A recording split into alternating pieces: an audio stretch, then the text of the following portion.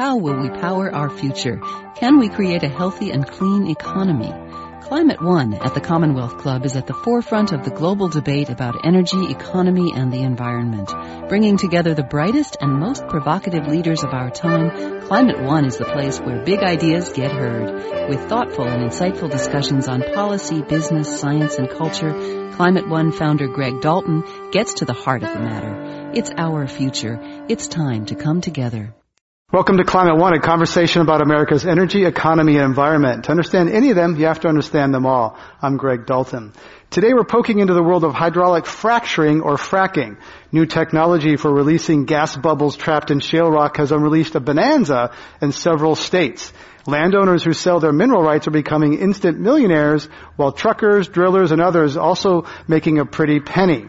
Champions of natural gas say we're entering a golden age that restores American manufacturing competitiveness, creates jobs, and reduces greenhouse gas emissions. On the other side, people living near some wells are getting sick and lighting their faucets on fire. Natural gas detractors say water supplies are being risked and that fuel really isn't any cheaper or any cleaner than the coal it's replacing to generate electricity. Over the next hour, we'll look at the good, the bad, and ugly of fracking with our live audience here at the Commonwealth Club in San Francisco. We're pleased to have with us three experts. TJ Glouthier is a former Deputy U.S. Secretary of Energy and a former board member at Union Drilling. Cassie Siegel is Director of the Climate Law Institute at the Center for Biological Diversity. And Mark Zoback is a professor at Stanford University's School of Earth Sciences and was a former member of the fracking panel convened by former U.S. Secretary of Energy Stephen Chu. Please welcome them to Climate One.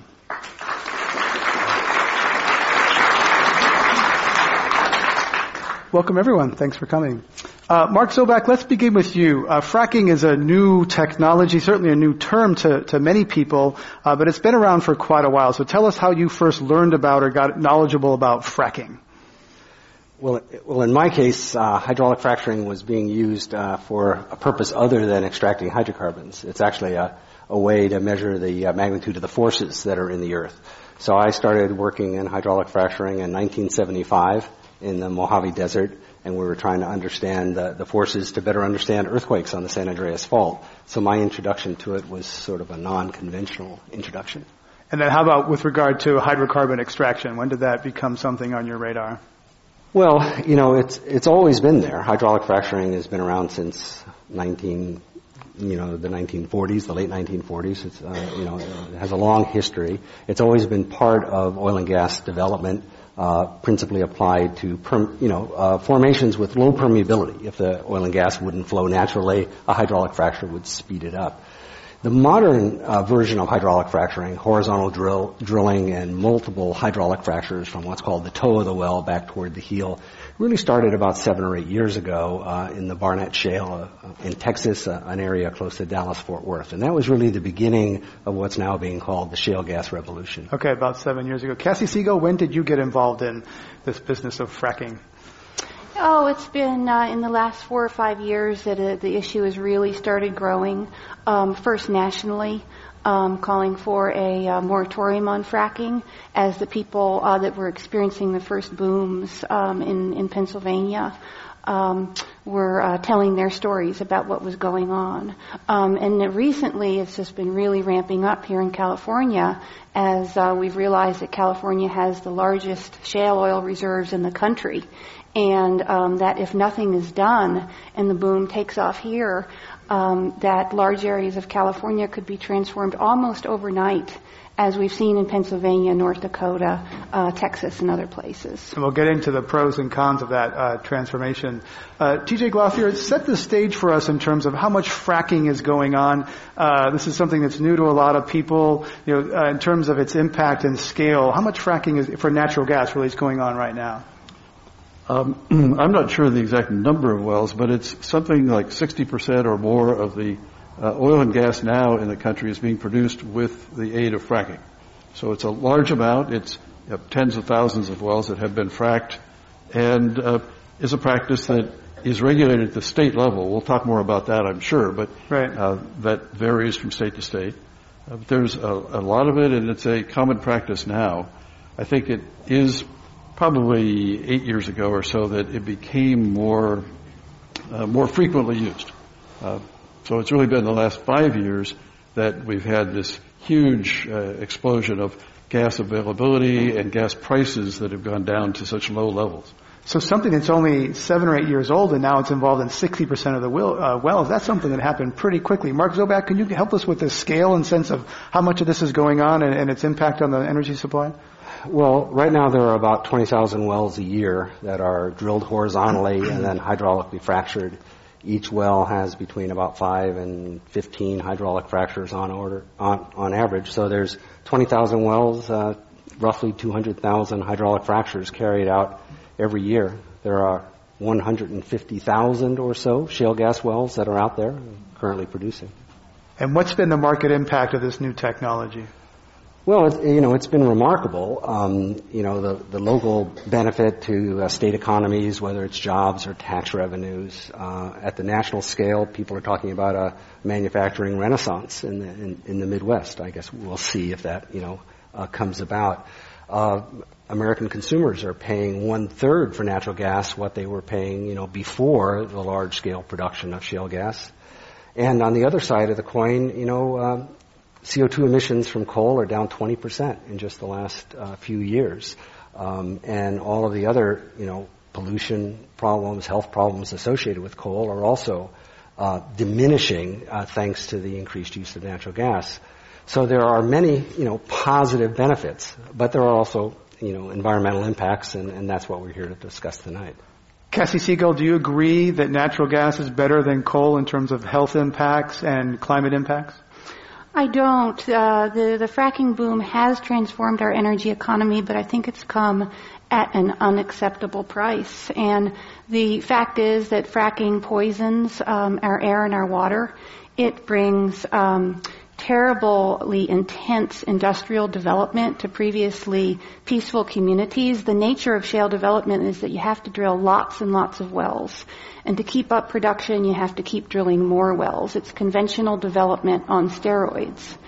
And sometimes fracking is promoted based on the argument that natural gas is a climate-friendly fuel. But it's not, and it's actually been called into question whether even burning natural gas in a power plant is better than burning coal if the methane leakage rate during production and transmission is higher than about 3%. Then the actual life cycle carbon impact of burning natural gas is actually worse than coal. So it's not a bridge to a clean energy future. It's actually a bridge to extreme climate disruption, because the fact is that we have to leave the great majority of fossil fuel reserves in the ground today. That's global warming's new math. And we're running out of time to solve the problem. Coming off the warmest year on record, Frankenstorm Sandy epitomizes the increasing damages we're facing from the climate crisis. And fracking promises us 100 years of natural gas, but we can't burn that natural gas. We have to transition as rapidly as possible to a clean energy future. And I think we should do that without fracking and without trashing our air and water and our health to get at extreme and unconventional fossil fuels, but instead make the renewable energy transition. So T.J. Glasser, I disagree with that. I was thinking you would, yes. Okay. I think that natural gas has a very important role to play in our conversion to a cleaner economy and a cleaner future.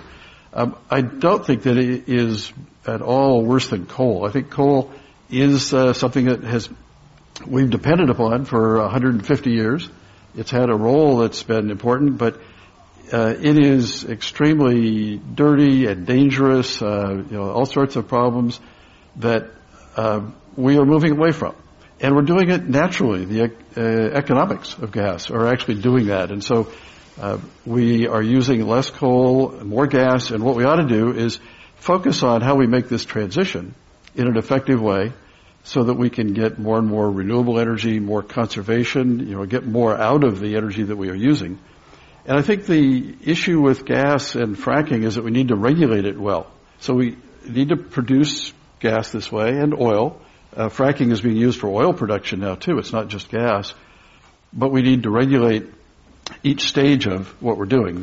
The the actual drilling operations, the fluids that are used for fracking, the production process, and go right through each of these areas, I think it's possible to do it in a way that's responsible and safe and will help us move ahead to an appropriate future. Let's go to this gas versus coal question a minute. In January of 2013, the journal Nature had an article that said there was an eye-popping, quote, 9% release of methane from a shale oil area in Utah. That's double what the industry figure had been. And at those levels, natural gas is not cleaner than coal because methane is so much more potent than carbon dioxide. Would you agree that that's a key figure? That the life cycle, comparing coal and gas depends on the amount of methane released in getting the gas out. Yes, methane is a more powerful greenhouse gas substance. So if the leakage rate is high enough, then that will be a problem. But I think that one incident, I'm not familiar with the details of that one, but I don't think that's something you can characterize as being typical or representative. But many people would say we're not sure how much. That we don't know how much methane's being released from fracking. So, Mark Zoback, do we really know? You mentioned a number of thousands of wells. Are those wells being monitored, and how much methane is being escaped during the use of those wells? Well, they're not being monitored adequately, and this is a really important question, and a lot more work has to be done. It's interesting. The study in Utah, has nothing to do with shale gas wells, and the fact of the matter is, poorly constructed wells are a real problem in the oil and gas industry and always have been.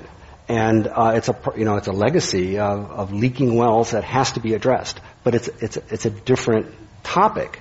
What it has in common with shale gas development is that it's not the hydraulic fracturing that causes the problem. In every single case that's been investigated, it's a poorly constructed well that's caused the problem. And we know how to do that better. So really, it's completely unrelated to hydraulic fracturing. It is related to shale gas development. And one would say if the leakage is occurring, and therefore it's bad. It is bad and needs to be stopped. But the way to stop it is to do a better job of having, better standards, better enforcement, better regulations, and better enforcement of the regulations of how the wells are constructed, and then to follow that up with monitoring. So identify what the problem is and then go out and solve it. The problem is not actually the hydraulic fracturing. Cassie Siegel, do you agree this is a problem that can be solved, that the methane can be contained, and if that happens, then gas will be better than coal? Methane from oil and gas can absolutely be reduced, and we need to do it. We're not going to turn off the switch on fossil fuels tomorrow. There will be some fossil fuel use in the next few decades as we transition. And everybody's known that controlling methane from oil and gas is a critical thing to do. That's not new. The EPA put out a big report on short-lived climate forcers in 2006 talking about the readily available, cost-effective, and even cost-positive measures to capture methane from oil and gas wells. Absolutely. But the thing is, it's often natural gas, if you captured all the methane, is often compared as if we did capture all the methane to other impacts. But the fact is that we're not. We're not doing it. We're not reducing other air pollutants. And, the EPA has just missed an opportunity in a Clean Air Act rulemaking to control methane from oil and gas. And so I just think that the solutions have been around for years, and we haven't adopted them. So I don't think we can use the fact that you could clean up oil and gas as an excuse from getting away from the big policy changes that we really need to drive us off of all fossil fuels. So do you think there ought to be a moratorium, a ban right now, sort of a pause, or how should the U.S. proceed and states proceed with this that's happening, sounds very quickly, the last 5 years, thousands of wells? I absolutely think we should have a ban on fracking. I and many others are also working for an end to burning coal.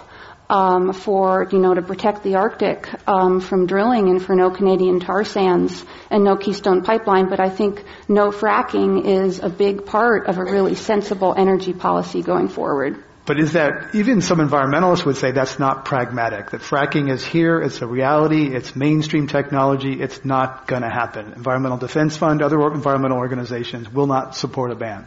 Well, I can imagine a world with no fracking, and I can imagine a world where the United States doesn't spend $500 billion a year on fossil fuel subsidies.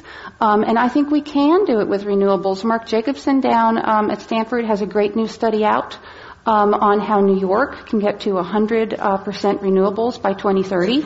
And New York is a tough case because New York right now is almost completely dependent on coal, oil, and gas for its energy, and he's shown how with a fairly substantial capital investment, you could get to 100% renewables by 2030, and that would be paid back in 17 years by the money you save from the health improvements alone in getting off of fossil fuels. And he's working on a plan for California, where of course we already have a large portion of our energy from renewables. Update us on what Governor Cuomo has done in New York. There's gotten a lot of celebrity and press attention, fracking in New York City, partly because of the water supply downstate for New York City. So where is the fracking in New York State right now?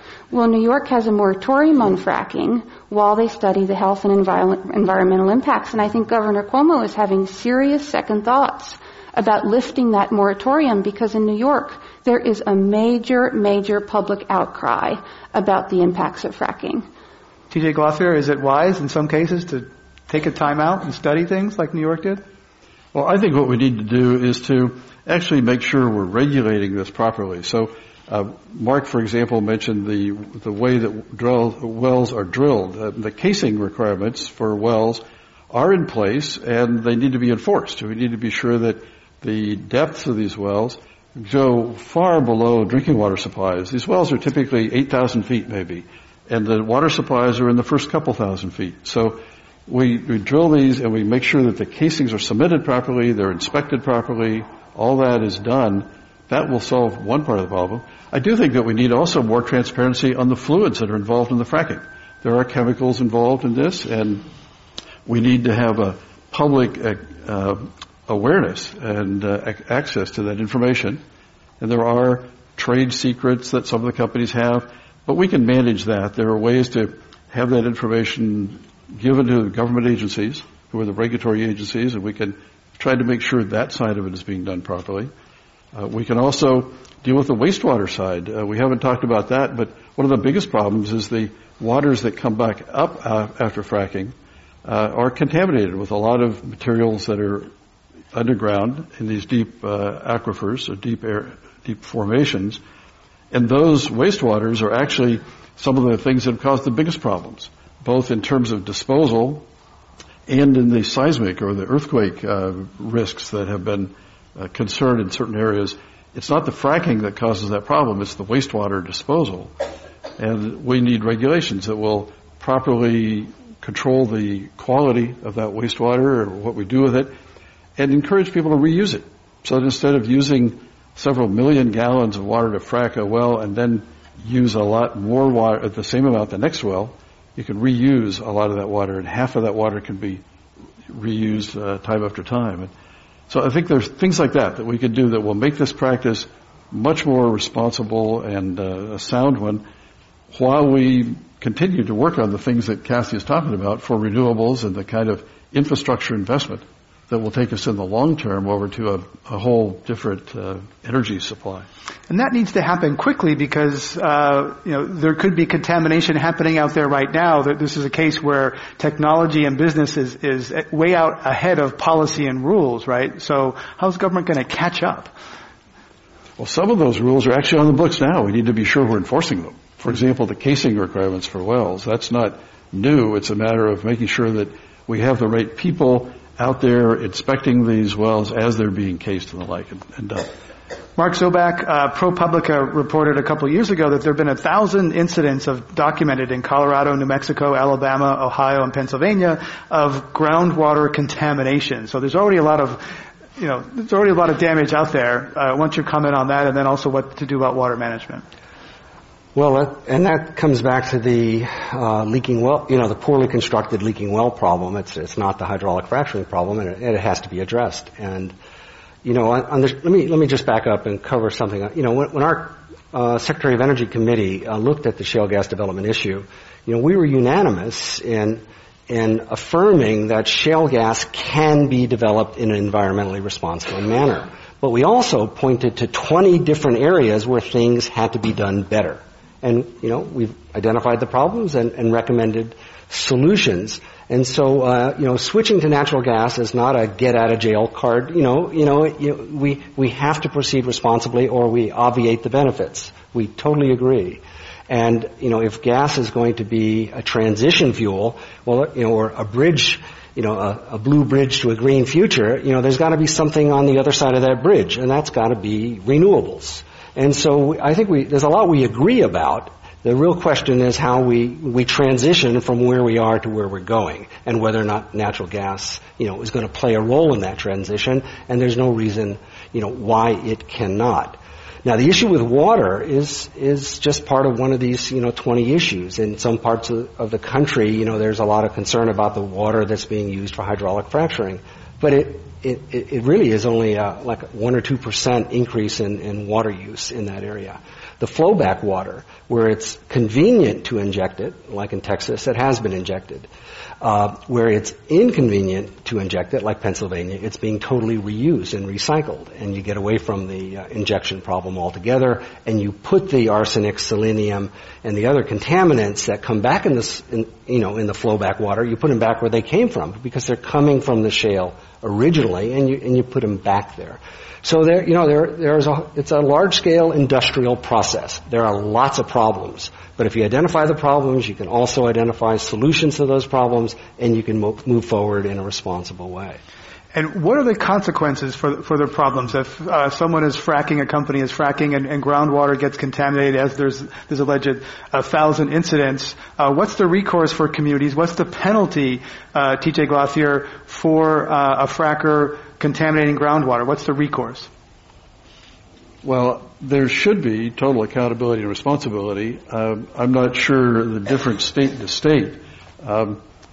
Because there's a federal, in 2004, the Safe Drinking Water Act, there's the famous Halliburton loophole that exempts fracking from that process. Should that be closed? Yes, I think that the Safe Drinking Water Act ought to cover these kind of wells. And I don't know if everybody's aware of it, but this was an amendment passed in 2005 that exempted oil and gas wells, and it was labeled the Halliburton loophole because a vice president at the time had something to do with Halliburton, and there was a sense that there was came from the Energy Policy Committee that he had. But also the EPA at that point had said, Cassie, that fracking was not a problem, right? Well, they did a report in 2004, and they looked only at fracking for coal bed methane, and that report has been totally discredited. They said, it's fine, no problem, or at least it was spun that way. And that after that report came out, then we got the Halliburton loophole. But the EPA now admits that we don't even know all the risks from fracking to water, and they're studying that in a very major process. It's been going on since 2010, and we won't have any results from that until 2014. But while they're doing that, fracking is going on around the country, uncontrolled or very, very lightly regulated, and the consequences are really, really serious. They were serious for a rancher named Ned Prather in Colorado who turned on his tap one day and drank a glass of water that had benzene in it at 20 times the limit that EPA considers acceptable. His throat started burning. He got dizzy. He was immediately taken to the hospital. He didn't die, but it was serious, and that's a very, very rare instance where that driller was actually fined. But another story that for me really exemplifies a lot of the issues that we're wrestling with here now is the story of Larry and Laura Amos, and they're also from Colorado, and they experienced one of the earliest fracking booms out there. And one day their drinking water well just exploded like a geyser. And state regulators came in and they said, well, that was methane contamination, but don't worry, everything's okay. The methane won't harm you. And Laura and her husband and their infant daughter continued to drink the water. Laura continued breastfeeding her daughter for 18 months. And a few years later, Laura was diagnosed with an adrenal tumor. And it is a really rare condition that's caused by a chemical used in fracking called 2-butoxyethanol. And for a long time, the drilling company denied they even used that chemical, but then it came to light that they had. And after that happened, the Amoses got a settlement, and the state regulators also fined that driller. But in that report, for reasons that have never been explained, Colorado regulators concluded that fracking didn't cause the problem, even as they were fining the company. And so officially, there's no problem from fracking there. But I think most people that hear this story say, hey, there's a really, really serious problem here with fracking and the chemicals. But the oil and gas companies, and I mean, I'm delighted to hear that, everybody here tonight agrees that there's a big problem with fracking in water, because the oil and gas companies keep denying it. And they do that based on splitting semantic hairs and by benefiting from the fact that we almost never have a monitoring system in place that's adequate to detect a problem unless there's some major accident or disaster that happens. If you're just joining us, Cassie Siegel is director of the Climate Law Institute of the Center for Biological Diversity. Other guests today at Climate One are T.J. Glothier, former Deputy U.S. Secretary of Energy, and Mark Zoback, professor at Stanford University School of Earth Sciences. I'm Greg Dalton. Our Twitter handle is @ClimateONE if you're tweeting on this, and also podcasts of this and other Climate One programs are in the iTunes store. Mark Zoback, where is this regulated well? Cassie talked about Colorado. Colorado has since passed is what some people might call some of the more aggressive oversight regulations of fracking. Is it Colorado, or where else do you think the regulation is going well? Well, Pennsylvania sort of stepped up when activity began there, and the then Secretary of Environmental Protection, John Hanger, hired, I think it was 90 new regulators and trained them and put them in the field and put them right to work. So there are states that are, responding to the need for better regulation. I want to address one point that Cassie raised, and these instances are really heartbreaking and regrettable, and finding out what happened in each and every case is important. But when you look at the data, we have a lot of experience. If you look at the Barnett Shale in the Dallas-Fort Worth area, there's 16,000 wells. The study of those 16,000 wells by NREL, the National Renewable Energy Lab in Boulder, Colorado, a DOE lab, says that the methane emissions are no worse than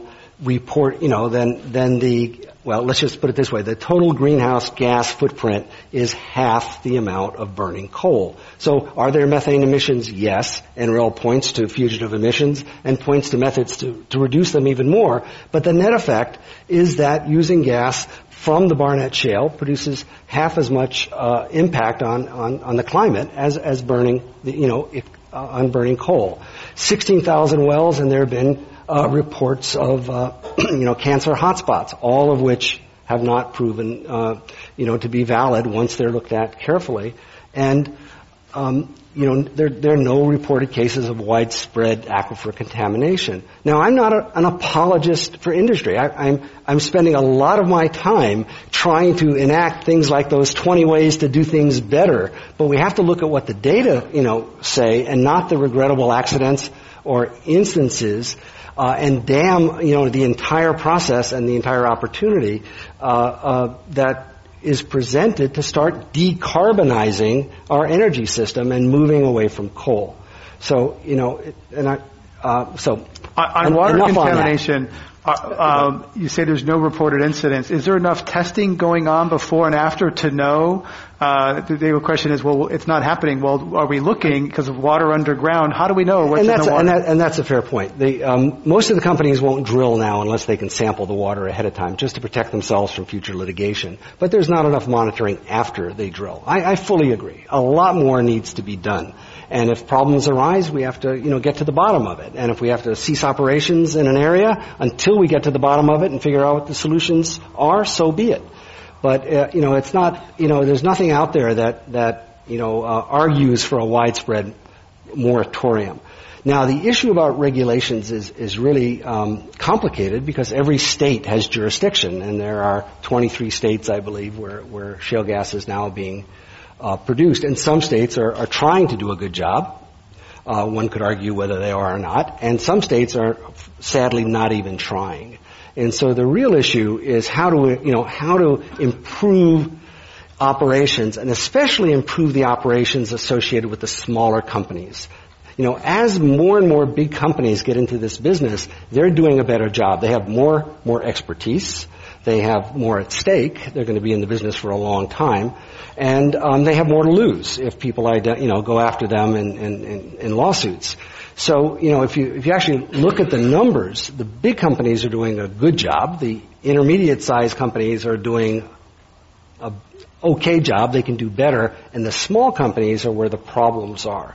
So we need a regulatory system that brings up the bottom, that looks at what the worst actors are doing and corrects the problems they're creating by not being as responsible as they should be. And that's a state-by-state battle, and it's now going on.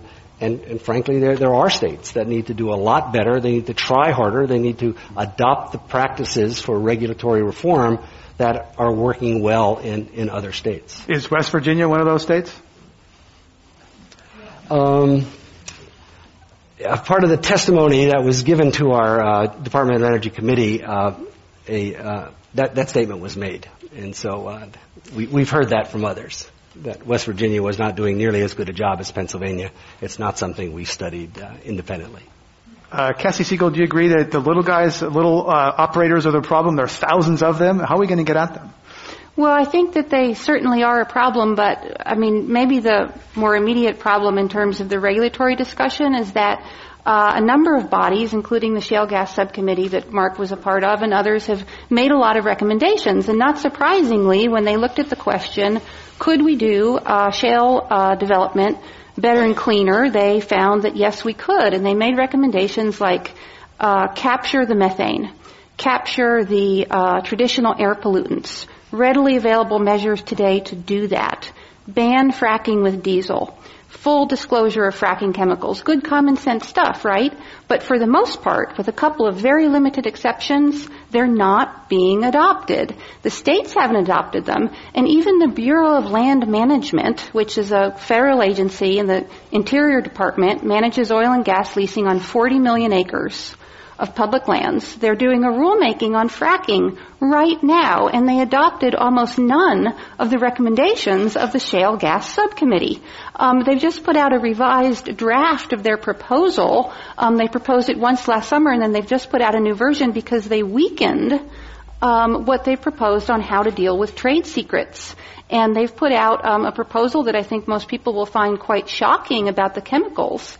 They said, if an oil and gas company claims that the chemicals used in fracking are a trade secret, they don't even have to give us the information. So the Bureau of Land Management won't even take it. And they say, oh, don't worry, we'll make the drillers keep the information for 6 years. But you might have a problem more than 6 years out, or you might have a company, probably one of the little guys, go bankrupt.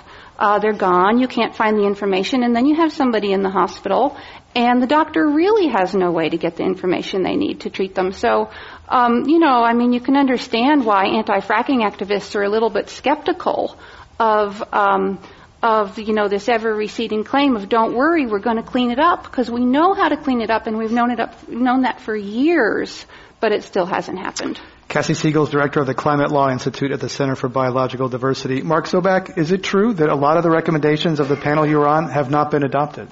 Well, I think Cassie said it well, and I think every member of our committee is frustrated by the fact that our recommendations were not followed to the degree that we'd like to see them followed. And if you could help get them enacted, I'd greatly appreciate it.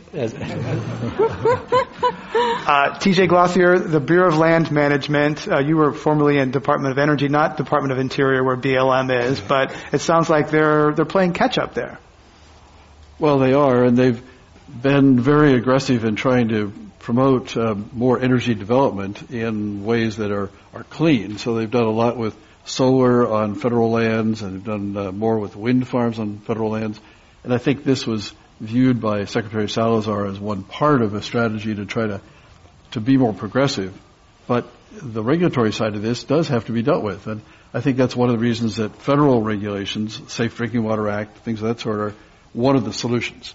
That can't really all be done at the state level. So what's the path for that? Is that an act of Congress to include fracking in the Safe Drinking Water Act? Unfortunately, it is. It's Congress that passed that Halliburton loophole, and it's Congress that has to adopt that. And our Congress right at the moment is not doing too well. How would you all rate the Obama administration and their approach toward natural gas development, natural gas fracking, and oversight? Cassie Siegel? I'd give him an F. Mark Zoback? I'd give them a C. And I think all of this discussion is really has to be a discussion in the context of an overall energy policy.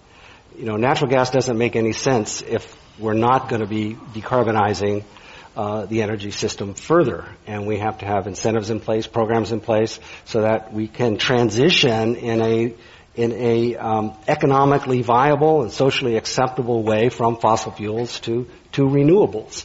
And we all should see that roadmap, and we should know where we are on that road. And it's the goal of the government and the current administration to establish that roadmap and get the public's buy-in and recognize what our long-term goals are. Is there an example of a bridge fuel in the past? Because once technology's developed, infrastructure's developed, and invested capital in that infrastructure, and jobs are created, then there's a constituency to defend and protect those jobs and those companies. So have we ever gotten off a bridge like that? TJ Lothier? Well, I'd like to take that slightly a different place, and that is that right now there's so that means a lot no. Well, we can go back a long time to different trends, but I think your point is right, that once there's infrastructure built up, then there are a lot of interests in maintaining that. And the point I'd like to make is there's a lot of discussion about how much volume of natural gas we're going to have, or oil and gas, and how fracking has solved our problems. And we have 100-year supply of gas. We actually at the moment are the largest gas producer of any country in the world. We've passed Russia now. We're a net energy exporter now. As of 2 years ago, we are exporting more oil than we are importing. Those are things that are fine, but we should not expect this is going to continue forever. We should not build a whole lot of natural gas-fired power plants that are going to require us to keep that volume going forever. We're terrible at our forecasting. 6-7 years ago, we were building LNG plants to bring natural gas into the country because we didn't have enough gas. Now we're talking about turning those around and exporting gas. Well, the one thing we know is we're terrible at forecasting the gas supply, the gas situation, the prices. I think we ought to be cautious. We ought to use the gas that we have. We ought to regulate it properly. We ought to use it for this bridge process. Build facilities that will actually be appropriate to maintain for 30 or 40 years for their life. But don't build everything to be using gas. Let's work this out, as Mark says, in a comprehensive kind of energy policy that shows a transition so that we are reducing the amount of energy we need overall. There's a lot we can still do in efficiency and in conservation, that we use more and more renewables. We rebuild our electricity infrastructure to integrate those renewables and make it possible to do these things at higher levels. T.J. Glossier is former Deputy U.S. Secretary of Energy, talking today at Climate One about fracturing natural gas. Mark Zoback, people who've been in the natural gas business a long time know how volatile the price has been and how wrong fortunes have been made and lost betting on the price of gas. And whatever it is today, it's very low. It won't stay that way for very long. So I'd like to get your response to that and T.J.'s point about the future of the industry. Yeah, the gas industry is in an unusual place right now in the United States because gas prices are so low that nobody can actually afford to produce it, because there's an oversupply. So the price has to reach some sort of equilibrium level where companies can afford to go drill, frack, and produce the natural gas, and yet it is still cheap, affordable, and done in an environmentally responsible way. So we benefit from the health, climate, and pollution benefits of natural gas, and we're not there yet. The difference between where we are today and where we were 10 years ago when we saw gas prices spiking is we now know we have this enormous resource that we can produce at affordable and competitive prices. At a price where natural gas beats coal, almost every shale basin that's out there can be produced in an economically viable way. So, the situation has really, really changed. I know the emphasis is of this program is on the United States, but I think we also should look at the global picture. We generate 2 billion tons of CO2, or we were until recently, by, burning coal for electricity. China is burning 7. And that 7 is expected to go to 14 in about 20 years. If the U.S. goes to 0 through renewables or whatever, and China meets its increased energy needs with coal instead of natural gas, they're going to go from 7 to 14. Our reduction from 2 to 0 is going to be meaningless on a global scale. So China should frack. China should develop its shale gas resources in an environmentally responsible manner, because if they don't, they make the problem worse instead of better. But right now, they're on a path to make the greenhouse gas problem a whole lot worse than it already is.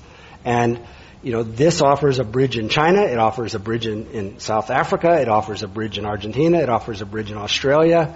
The import of conventional gas offers an alternative to India, to coal. They're a very coal-dependent country for energy right now. And so what we do in the United States is important, because it sets, not only defines the technology, but defines the standards that will be employed on a global basis. And so it's our job to do it right. And we're not doing it right. And there are at least 20 ways to do it better, and there are probably more. But the stakes are extremely high, and the stakes go far beyond the U.S. border. Point taken. Could more renewables be part of that transition rather than more fossil fuels? Like Cassie mentioned Mark Jacobson at Stanford earlier, that this is just perpetuating a dependence on fossil fuels? Well, absolutely, renewables are the solution. It's the rate at which, they can be employed.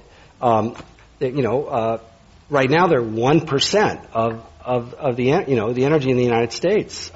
We got a long way to go, but that's where we need to get, and that's why we need a comprehensive long-term policy to get us from where we are to where we want to be. And it's wind, and it's solar, and and it's energy efficiency, and it's all of these things together. Mark Zoback is professor of Earth Sciences at Stanford University. Our other guest today at Climate One are Kathy Siegel, director of the Climate Law Institute at the Center for Biological Diversity, and T.J. Glothier, former Deputy U.S. Secretary of Energy. I'm Greg Dalton. We're going to put a microphone right here where Ed is sitting and invite your participation to come and join the conversation with one-part question or comment. I'm here to help you keep it brief if you need some help. And the line starts with our producer, Jane Ann, over there. If you're on this side of the house, we please invite you to go back through that door rather than crossing these camera lines. And then we'll get you as part of the conversation here at Climate One. And I'll just ask one more question while we get that going. Let's talk a little bit briefly about earthquakes. We touched on it briefly, but earthquakes are a big deal as part of fracking. And can that be managed, Cassie Siegel, the earthquake around the wells? Is that something that could be managed and reduced? Well, I'm sitting here with one of the world's leading earthquake experts, but in my opinion, it's a very, very serious problem, particularly from the disposal of fracking wastewater back into injection wells. And there has been somewhat of a controversy about an earthquake that took place outside Prague, Oklahoma. And there was a lot of damage done there. Some homeowners had a lot of damage done to their homes and no way to pay for it. Joe and Mary Renault were some of the fortunate ones. Their chimney fell into their living room right on top of one of Mary's favorite places to sit, and she wasn't sitting there at the time. And they had earthquake insurance, so they were lucky.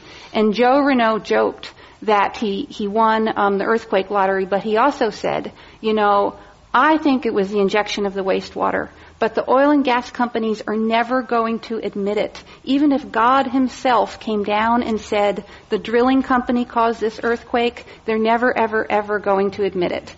And that's a big problem. I mean, I think there's been all these studies back and forth. I think the evidence shows that injection almost certainly did cause that earthquake. I'd be interested in what Mark has to say on it. But it's a really serious concern. And here we have this, expanding fracking and wastewater injection going on in California without the studies being done we need to do to assess the risk. Mark Zoback?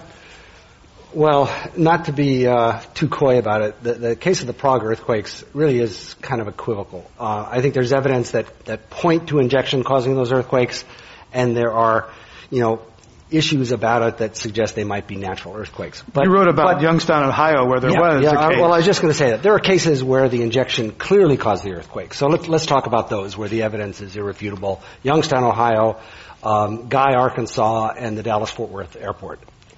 In those three cases, the injection of wastewater caused the earthquakes. Now, this is something we've known about, since the 1960s when the Army was injecting wastewater at the Rocky Mountain Arsenal outside of Denver. What happens basically is when the water pressure increases at depth, it makes it easier for a fault to slide that was going to slide someday as a natural geologic process. It just sort of accelerates that process. And so we have to avoid this. If shale gas is going to be developed in an environmentally responsible way, the flowback water has to be injected in an environmentally responsible way. And the best way to do that is not to inject it at all, to reuse it. But that's not required in many places. And so unless we do a better job of picking where and how much, how rapidly we inject the flowback water, more of these earthquakes are going to happen. And so, that's another one of these problems that we have to get out in front of and manage properly. We can manage it. We understand the physics, but we don't often do the site characterization to know if there's a potential problem. And so industry has to be more proactive to avoid the problem instead of kind of coming in afterward and denying everything. That doesn't get us anywhere. Let's have our audience questions. Welcome to Climate One. Hi, I'm James George with EnviroBeat. There's a popular expression that politicians use as all of the above energy policy. I support all of the above. And I'm wondering, can natural gas fit into that? And is it a realistic idea? For example, natural gas power plants can be ramped up and down very quickly to accommodate the gaps in wind and solar. But on the other hand, the low price is making it hard for those other renewables to get on the market. So that comes in that. Double edge. Who'd like to take that? Mark Zoback? Well, I think that's exactly the situation. I think a lot of the environmental pushback, to natural gas is that even if we solve the development problems, let's assume we did, it's still a fossil fuel. We're just producing half as much greenhouse gas as we did before. We would like to reduce that to zero. And renewables are the way to do that. And if, in the absence of a policy, the cheapest form of energy will prevail. But that's not necessarily the best form of energy.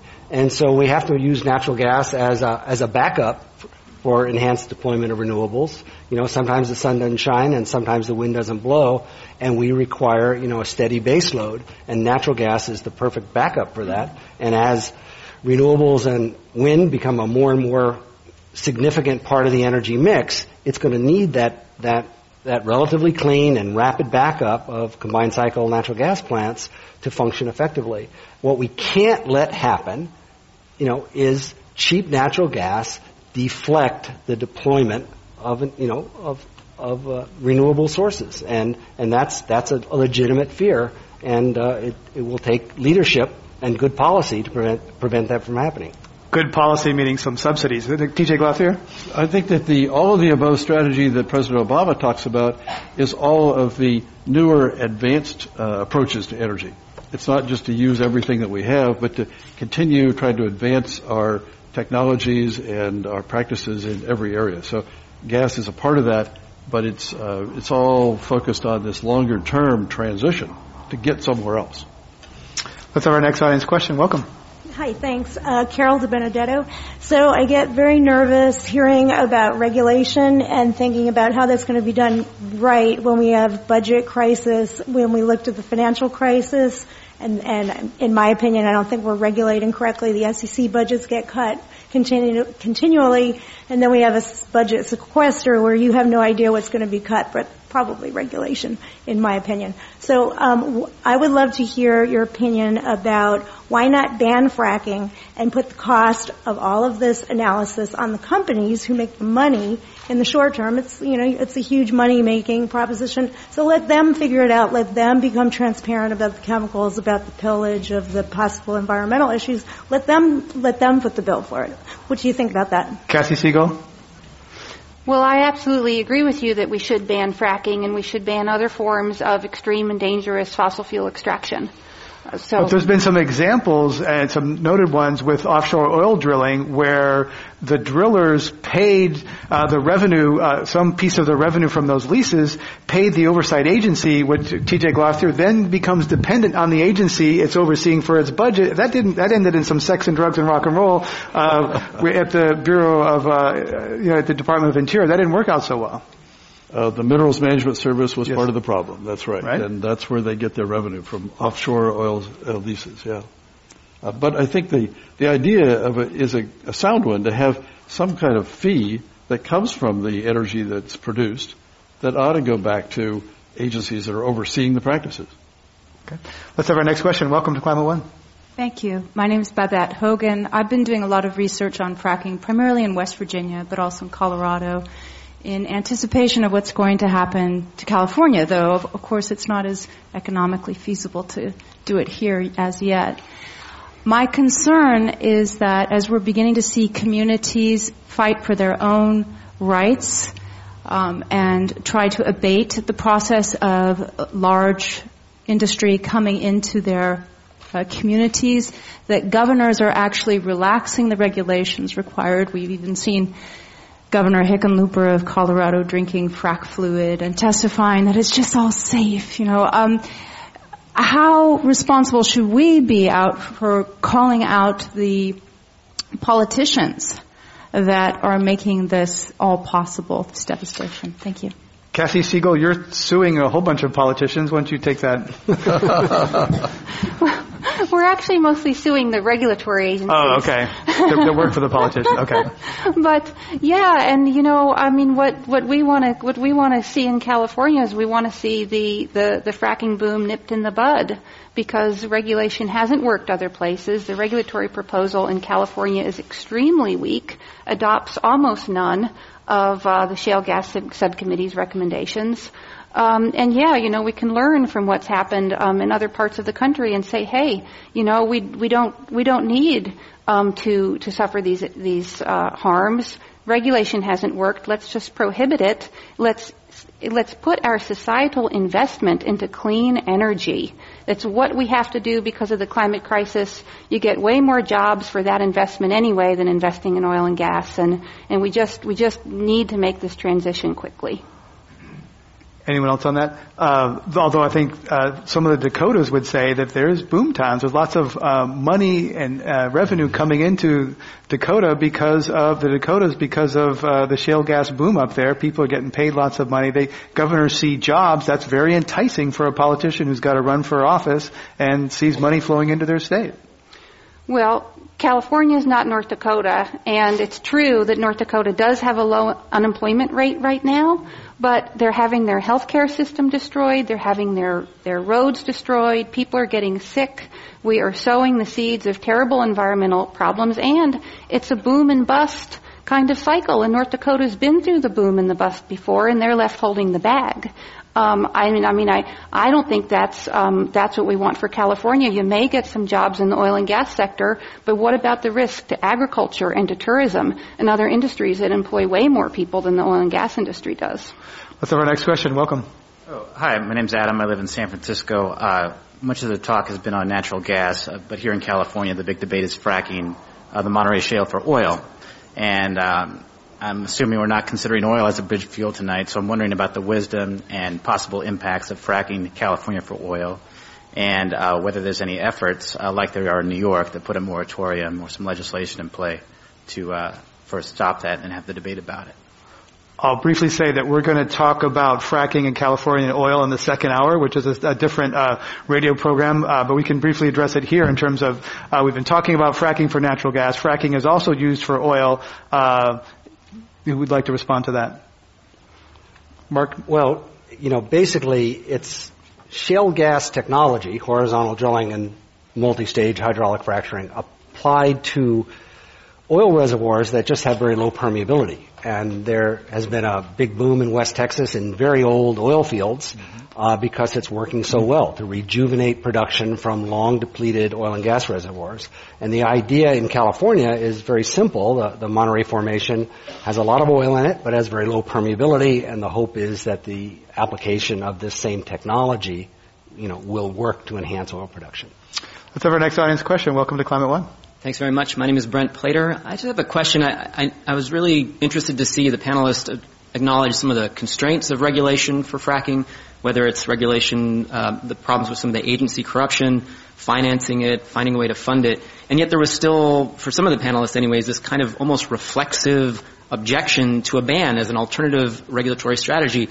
And so I was wondering if perhaps you could provide us with some examples of some bans that have been effective or implement best practices, or or maybe at the very least, just tell us what your bottom line would be to support a ban. What would it take for you to be in favor of a ban as opposed to a regulation type strategy?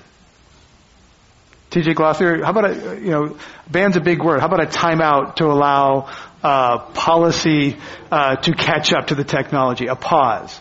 Because it's racing ahead, right? I think there is a lot of merit to that, and that is probably the way to characterize what happened in Pennsylvania, where Pennsylvania took time to look at this, develop some good regulations, and I think I would agree with Mark's statement earlier that Pennsylvania seems to be now approaching this well and appropriately, and that some of the problems early on was with the wastewater, which was written about, where in Pennsylvania they took it to other states or they disposed of it in ways that were not appropriate. That's one of the areas that's been clamped down on, that people in Pennsylvania now are not able to do that. So I think if it's that sort of thing, right now what's happening in California, as my understanding, is that the regulatory process is playing out. And what we need to do is, I think, put the right kind of pressure on people here to get those regulations strengthened so they are at the right level, so they'll actually protect us. Mark Zobak, can you envision a scenario where a pause or a timeout would be appropriate to let policy catch up with technology and say, look, this thing's going ahead so fast, we got to hit the brakes for a while to get it right before some bad mistakes happen? Well, I think that's actually already happening due to the low gas price. But I think the right thing to do is for public interest groups to make sure the government is, through the regulatory process, is only allowing development to go forward at a pace commensurate with its ability to regulate what's happening. And, that's what should be done. We shouldn't open the doors to development. It should, be occurring at the appropriate pace, that it's being regulated properly. We're not relying on self-enforcement. We're not relying on old and inadequate regulations. We're doing sufficient regional planning. A lot of wells are being drilled, and we have to look at the regional impact on communities, ecosystems, infrastructure to do it right. And so I think in each and every state, the challenge is for the development to occur at a constructive pace, at a pace where you're not doing more harm than good. And that, if you want to call that a pause, I would just simply say, you slow down to adapt to local road conditions, and don't go any faster, or accidents will happen. Well, but there's no real incentive for a company that's got investors trying to make as much money as possible. They're incented to kind of drive as fast as they can to get that revenue flowing to monetize their investment, right? But that's why we have regulators, and that's why we have regulations, to not allow that to happen. Cassie Siegel? I appreciate TJ's perspective so much, but I cannot agree that they're doing it right in Pennsylvania.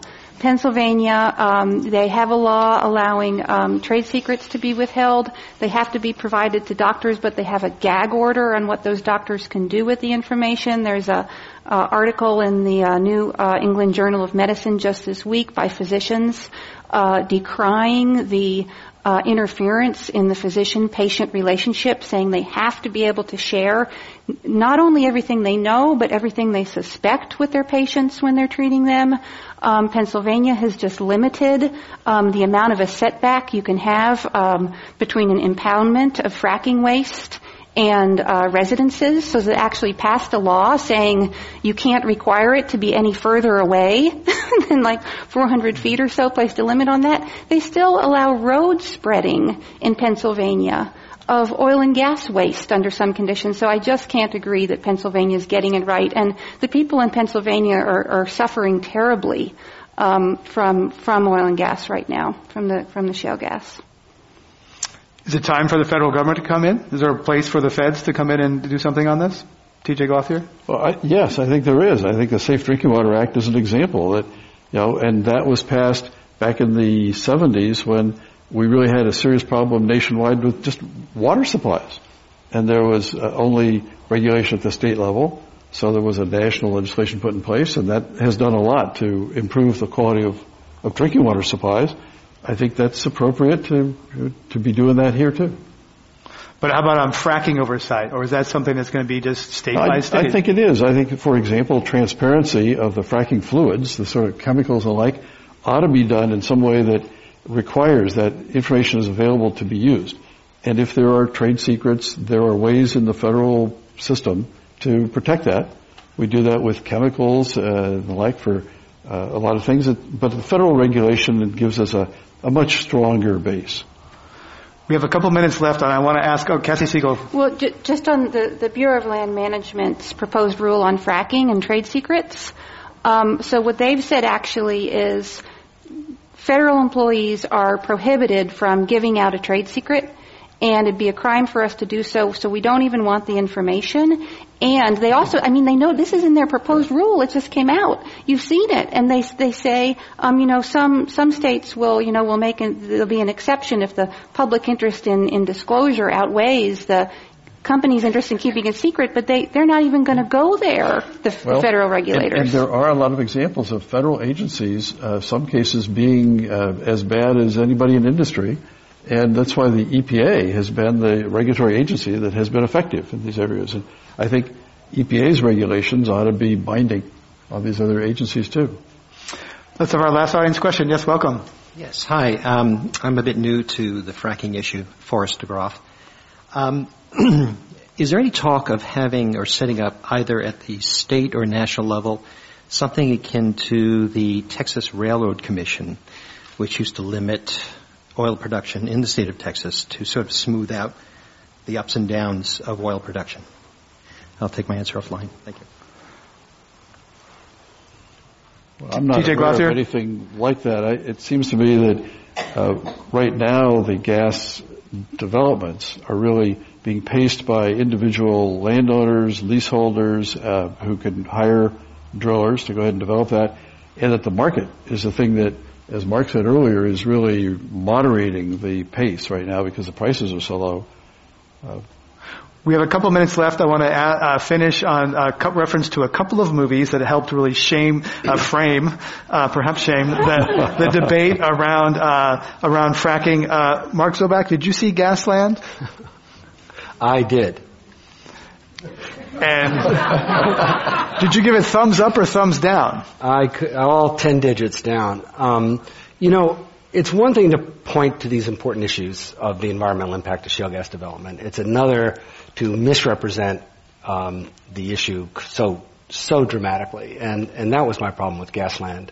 The burning faucet had nothing to do with shale gas development, had nothing to do with fracking. 2 years earlier, it was identified that individual had drilled a water well into an area with what's called biogenic methane that's just naturally occurring. And it was just done for sensationalism. Well, there was more than one person who lit their faucet on fire in that movie. You can go down the line. I think the important thing is to separate fracking from shale gas development. And shale gas development includes fracking, includes a lot of other things. Trucking chemicals to the site and accidents, spills at the site, misuse of flowback water, injection of chemicals that should not be used. And a lot of them have been either abandoned or banned, and there is a movement toward, greener drilling and greener fracking fluids. We need to do that, and we need to do it more uniformly, and we need to regulate the fluids that are used and how they're handled, and we need complete and total disclosure. There's no excuse not to. Let's kind of identify, where the problems are arising and then, and seek the appropriate remedy and get off this addiction to coal that we have globally for electricity. We have an alternative, and that alternative will get us to where we want to go, and that's, to a renewable energy economy. Cassie Siegel, was Gasland sensationalistic and distorting? I think Gasland is one of the most important movies of our time. I think it's galvanizing a movement, and I don't think that Josh Fox misrepresented anything. He started covering an issue when he was approached by a gas company wanting to pay him $100,000 for the rights to his property, and I think he did an incredible job investigating that issue, telling people stories, and letting people know what was going on. And, the thing with methane, here we are in the richest, most scientifically advanced country in the world, and we're still not capturing methane, even though it's easy and cheap to do. And in Pennsylvania, there was methane contamination of those wells. Maybe some of it's biogenic, but there's also studies that show that the methane was associated with oil and gas. So very, very, very important movie, and we just need to keep building the movement, because this movement against fossil fuels is part of what's going to get us to a rational energy policy, and it's going to get us to the greenhouse gas reductions that are just scientifically required in the next couple decades. We need to start decarbonizing in the next couple decades. Lots of people here have probably been to lots of fabulous talks here by top scientists about the urgent nature of the problem and what we have to do. Those are big changes, and this movement against fracking is going to help get us there. TJ Glothier, last word on the urgency of decarbonizing the economy. Well, I think that part of what Cassie just said is the next couple of decades we need to be making changes. We need to actually manage this process so that the next couple of decades don't create even more problems. So I think the regulation, the transparency, the other things that are needed have to be done, and we do have to continue to work out all the other ways of really making this energy sustainable and appropriate. TJ Glothier is former Deputy U.S. Secretary of Energy. Our other guests today at Climate One have been Cassie Siegel, Director of the Climate Law Institute at the Center for Biological Diversity, and Mark Zoback, Professor at Stanford University School of Earth Sciences and a former member of Secretary of Energy Choose Fracking Panel. I'm Greg Dalton. Thank you all for coming to Climate One today. Good job.